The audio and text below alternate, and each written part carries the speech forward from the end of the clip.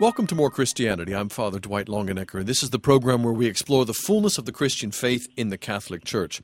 We have converts as guests, we have authors and writers, we have architects, musicians, people involved in social work and politics. We're exploring the abundance of activity, the abundance of thought and philosophy and art and music in the richness of the Catholic Church for the last 2,000 years. The Church founded by Jesus Christ on the rock which is Peter. Today we're talking about Catholic literature and Catholic writers. I'm here in South Carolina in the Deep South and the Bible Belt, and we're going to be talking about a Southern Catholic writer. A few weeks ago we were talking about Flannery O'Connor. Today we're going to be talking about Walker Percy, the novelist from Louisiana, and my special guest today is also a writer and a specialist in Walker Percy, and my friend John Zmirak. John, welcome to More Christianity.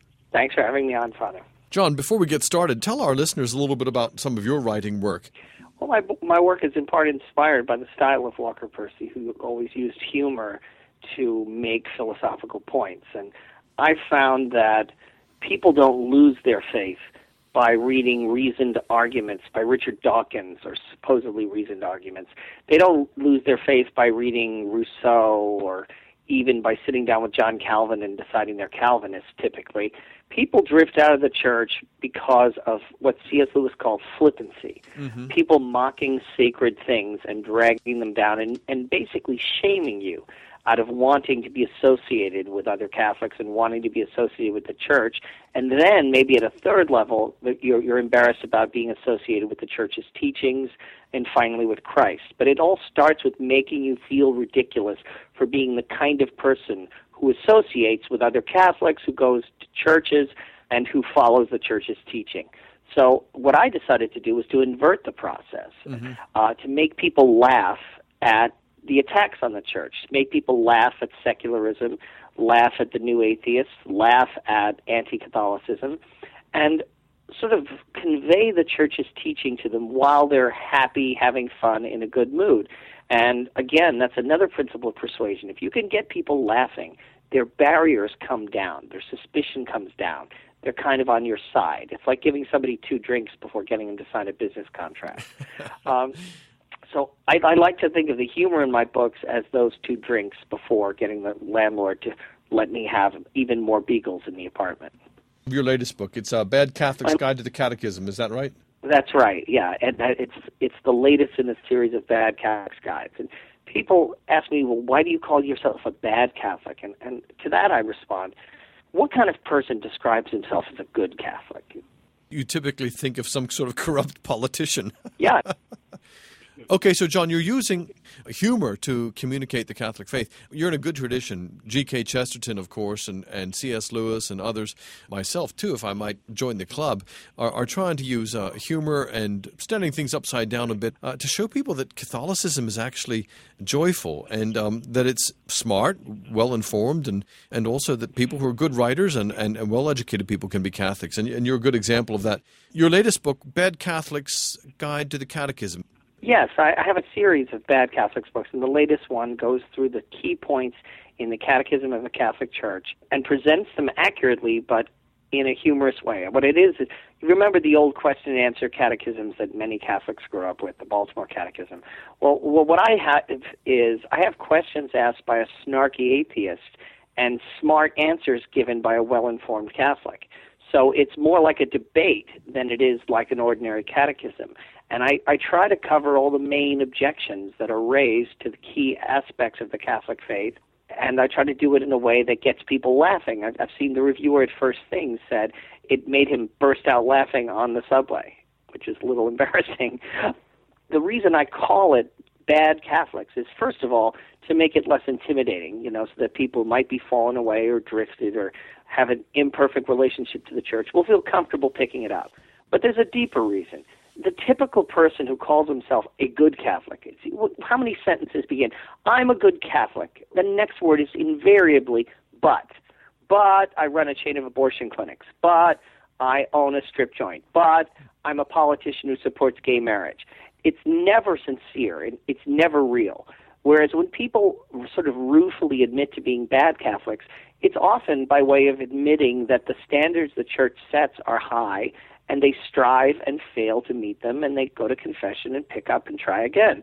Mother Teresa went to confession once a week, she said, because she needed to. Mm-hmm. That level of humility, and remember, humility is just honesty. It's not self-abasement, it's honesty. That kind of humility ought to make pretty much anyone regard himself as a bad Catholic or not as good a Catholic as they ought to be. If you think you're every bit as good a Catholic as you ought to be, then you're a lot like the Pharisee in the temple praising himself instead of praying. I'm going to take a little break here and remind our listeners that you're listening to More Christianity. I'm Father Dwight Longenecker. My guest today is John Zmirak. We're talking about his writing and his books right now. We're going to go on and talk about the writer Walker Percy in a few minutes. John is the author of The Bad Catholic's Guide to Good Living, The Bad Catholic's Guide to Wine, Whiskey, and Song, which I'm reading at the moment and learning an awful lot about, and The Bad Catholic's Guide to the Seven Deadly Sins, and now his latest, The Bad Catholic's Guide to the Catechism. You can find all these books over at his website, badcatholics.com, where he also maintains a very funny and excellent blog. John Zmirak, you've also written a graphic novel and some screenplays. Well, I wrote a short story imagining that the Grand Inquisitor section of the Brothers Karamazov, where Christ comes back to earth and is arrested by the Pope, and he's a bad Pope, obviously, doesn't want Christ to preach his real message on the earth, and basically suggests that there's a whole system for tricking people because they can't face real Christianity. It was originally an anti-Catholic story. I sort of turned it on its head and imagined the election of an Orthodox Pope, a strong, solid, Orthodox traditional Pope after a rather weak one, and that Pope being arrested and taken to prison by a liberal cardinal who doesn't want him to accept the throne because he doesn't want the real Catholic faith to be taught. And I sort of investigate the reasons why liberal theologians and liberal cardinals and bishops might not want the Orthodox faith to be preached.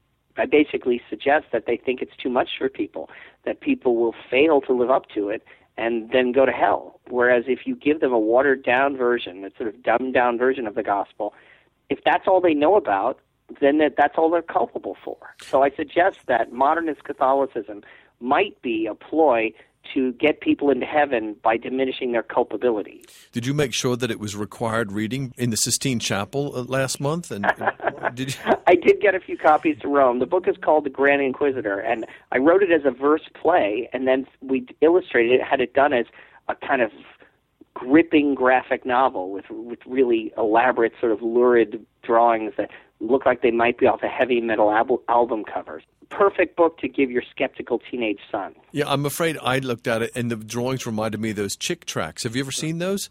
Oh, yeah. Jack Chick tracts. Those are hilarious. So it's kind of like John Zmirak's version of Chick tracts, right? Well, yeah, turning them on their head, you know.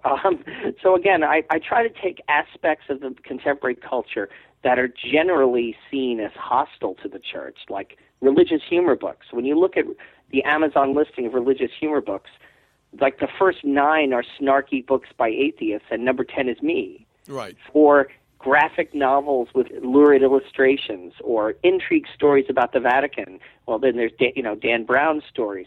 So what I'm trying to do is take these genres that are typically used against the faith and turn them on their heads.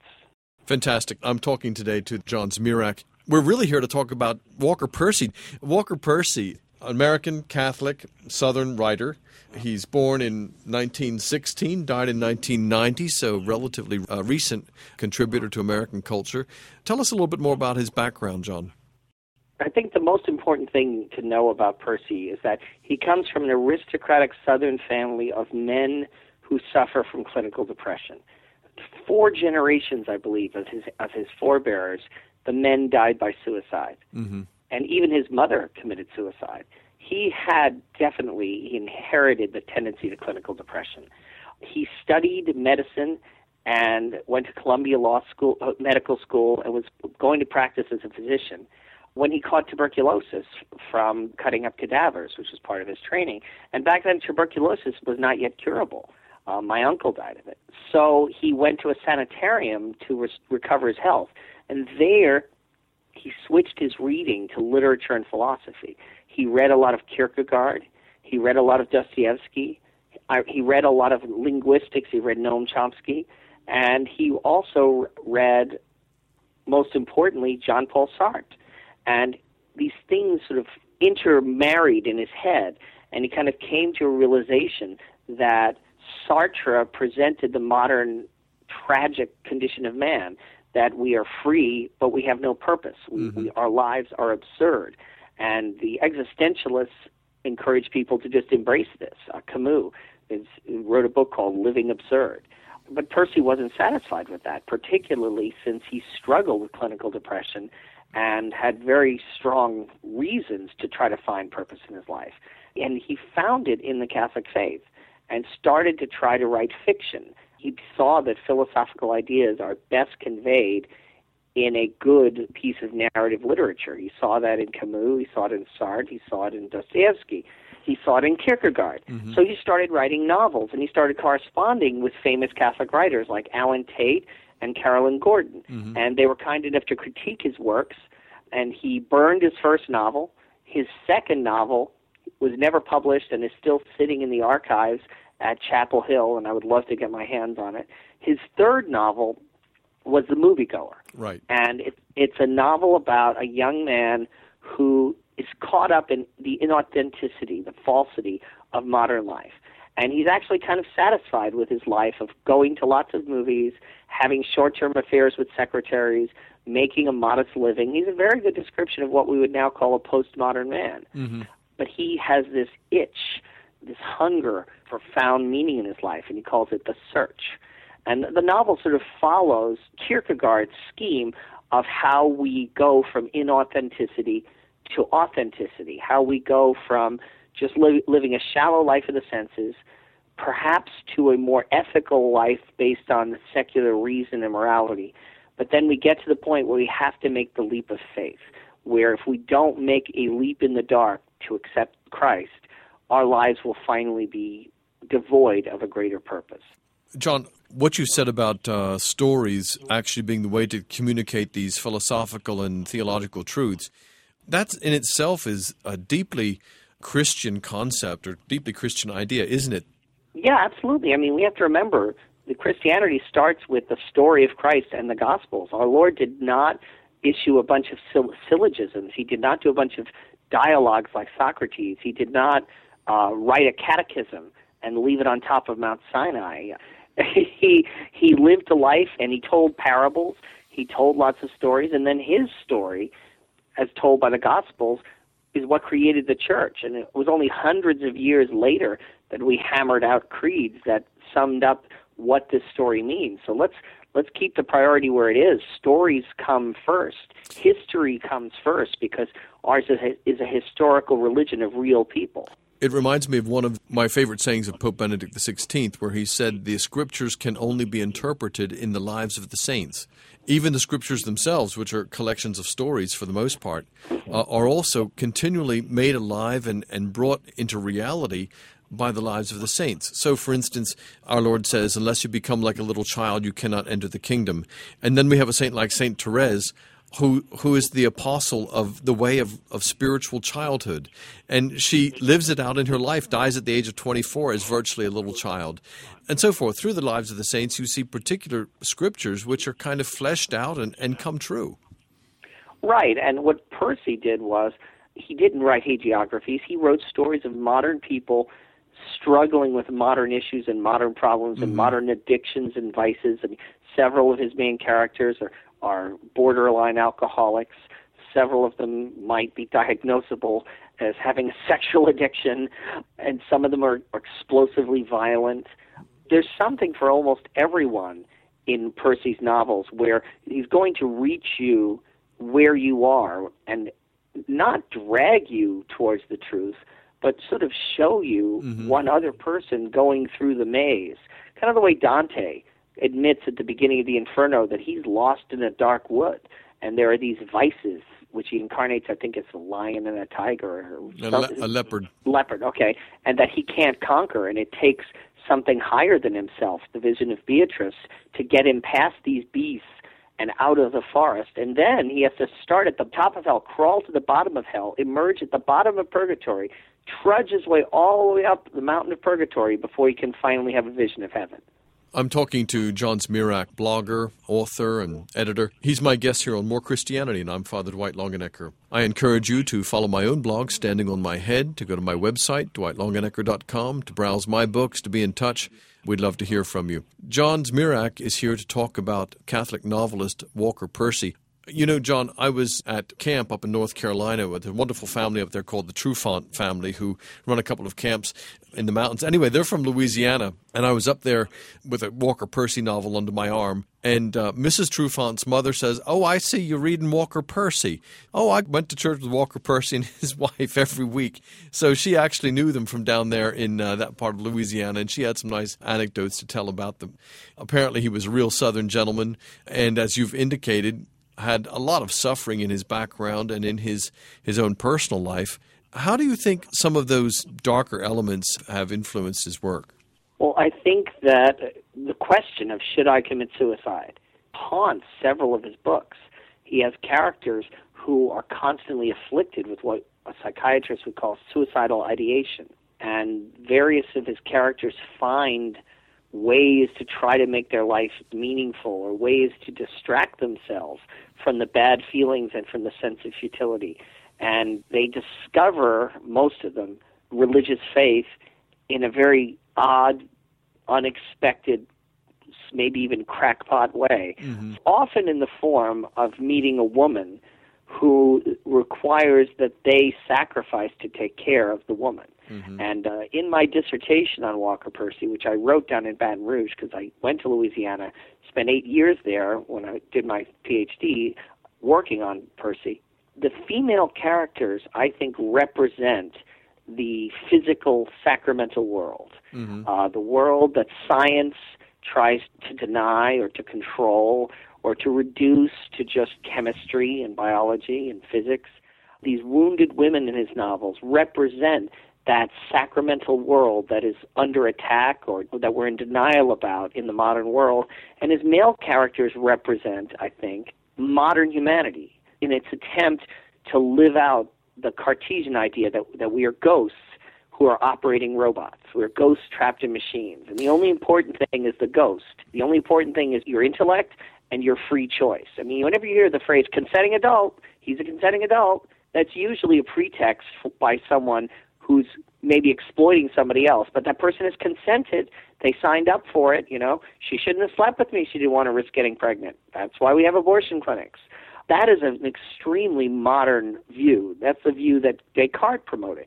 Remember, Descartes, when he taught that there's a split, a radical split between the body and the mind, and really there's no overlap between them, he actually taught some other things. He said that animals were merely robots. They had no spirit at all. He didn't even think they felt pain. And he encouraged scientists to perform experiments on them while they were still alive to figure out how animals worked, figure out how the machine works.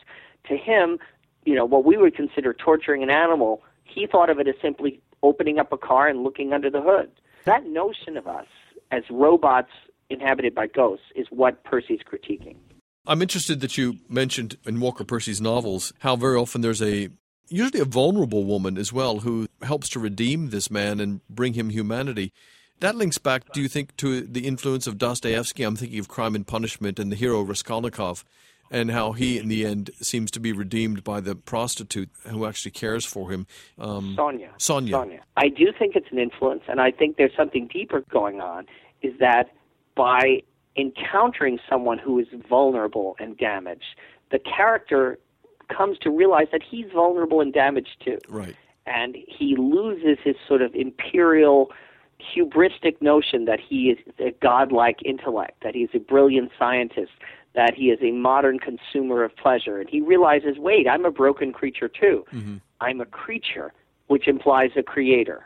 I do see that connection. I also think there's a Marian element, that the vulnerability and humility of Our Lady is sometimes reflected in a somewhat distorted modern way in these characters, and that in Percy's novels, the figure of the Virgin Mary is the antidote to the kind of satanic pride that is encouraged in the modern world. We're encouraged to think that we create our own lives, that we make ourselves, that we forge our own destinies. We can choose our sexual identity. We can choose to become a member of the opposite sex, and surgeons will duly take care of that for us. Our will is absolute. Our will is done. Well, the figure of Mary suggests, no, not my will, but thy will be done. And I think Percy's sometimes proud, sometimes deluded male characters learn experientially that they are really vulnerable and learn the value of humility and surrender to something bigger than themselves through their encounter with these women who have been damaged, often by the abuse of men. John, Walker Percy's novels that we're discussing, they're grown-up books. I mean, there's nothing pornographic about it or anything, but they're adult themes, they're serious themes, and they can be a little bit hard work. They're very entertaining and always pack a powerful punch, especially at the end. What would you have to say to our listeners, therefore, who might be inclined for a lighter form of entertainment? He wrote a very light, easy-to-read, entertaining book called Lost in the Cosmos, the last self-help book. Mm-hmm. And it takes the themes he's talking about and presents them in the format of like a psychological self-help book, question and answer, multiple choice questions, self-analysis. And it's a lot of fun. It's like a collection of quizzes from the back of Cosmopolitan magazine, but with deep philosophical and theological implications. So I would say if you want to get a starting point in Walker Percy, and this was the first book of his that I read, get the Lost in the Cosmos, the last self-help book. And it's not heavy except in the themes it covers, but it's fun, it's light, it's entertaining, it's playful. It was, frankly, the inspiration for my own Bad Catholics books. Mm-hmm. I enjoyed also the comment you just made about the person finding religious faith or finding enlightenment through some quirky sort of way or some unexpected way. In talking to converts over the years, I've just found so many stories where the impetus towards conversion, it comes like a bolt out of the blue. And this is what I find so exciting and delightful about it, because it's as if our Father in heaven sneaks up on people and says, you know, I gotcha, when they were least expecting it. C.S. Lewis said that a young atheist can't be too careful about what books he reads because truth might just sneak up on him in the most unexpected manner. Percy himself decided to convert to the Catholic faith because he had a college roommate who would get up every morning at dawn in order to go to early morning Mass. And that witness and that testimony converted Walker Percy to the Catholic faith. What do you have to say to that, John, about the unexpectedness or the quirkiness of God's providence? I love to read convert stories for that very reason. There was a church where Walker Percy went up and rang the doorbell in New Orleans, the Church of the Immaculate Conception. Everyone calls it Jesuit. And he went up and rang the doorbell and asked for instruction in the Catholic faith. And thankfully, there was a priest who gave him instruction. And in his novels, one of the crazy things that happens, and this is in The Second Coming, which I also highly recommend, where a depressed character, he's tortured by whether or not God exists. So he actually creates a scientific experiment that he believes will force God to show himself or not. And he goes down into a cave with a bunch of tranquilizers. He decides he's going to stay in the cave until he gets some sign of the existence of God. And if he's not given a sign, it means either God doesn't exist or doesn't care, so it doesn't matter. So he's down in the cave. I hate to be a spoiler, but he gets afflicted with a crippling toothache. And the toothache, he just can't take the pain. So he has to crawl out of the cave, but he's drugged up and half-starved. He ends up falling through a side exit of the cave into a greenhouse that is inhabited by a beautiful young mentally ill woman who has escaped from an institution where she was being treated abusively. And that relationship, that very unexpected piece of providence, is the beginning of his salvation. So Percy definitely enjoys giving us these little paradoxical spins, strange turns of events that can lead to a sudden appearance of grace. They don't tend to be as violent and shocking as Flannery O'Connor's. Percy was a little bit more of a gentle ironist than Flannery O'Connor.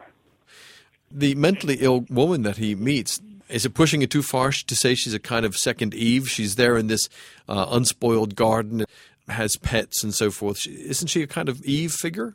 Yes, in a way. And also remember that she had been subjected to electroshock therapy at this lousy mental institution where she got put by her stepfather.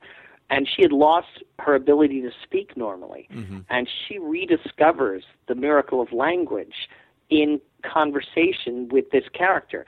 So while he rediscovers the importance of the flesh, of the natural world, of the sacramental, she rediscovers the logos, the word, what is uniquely human, the power of speech.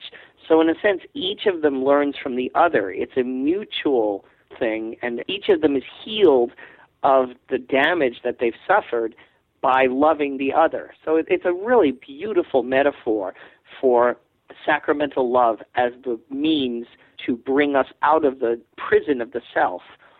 Remember, Adam giving names to all the animals. Mm-hmm. Well, he helps Eve to give names to things. Right. And that's one of Percy's central themes. The existence of language itself is a pretty good indicator of the existence of God. Mm-hmm. He notes that no animal, however intelligent, uses language in the way we do. No animal uses symbolic representation. They point to things or they have signals. They bark. That means they want something. They don't try to convey complicated bits of meaning. The only thing on earth we know that creates a symbolic realm that seems to transcend materiality, that seems to transcend cause and effect, and suggests that we have freedom, that we're not just the side effects of physics and chemistry.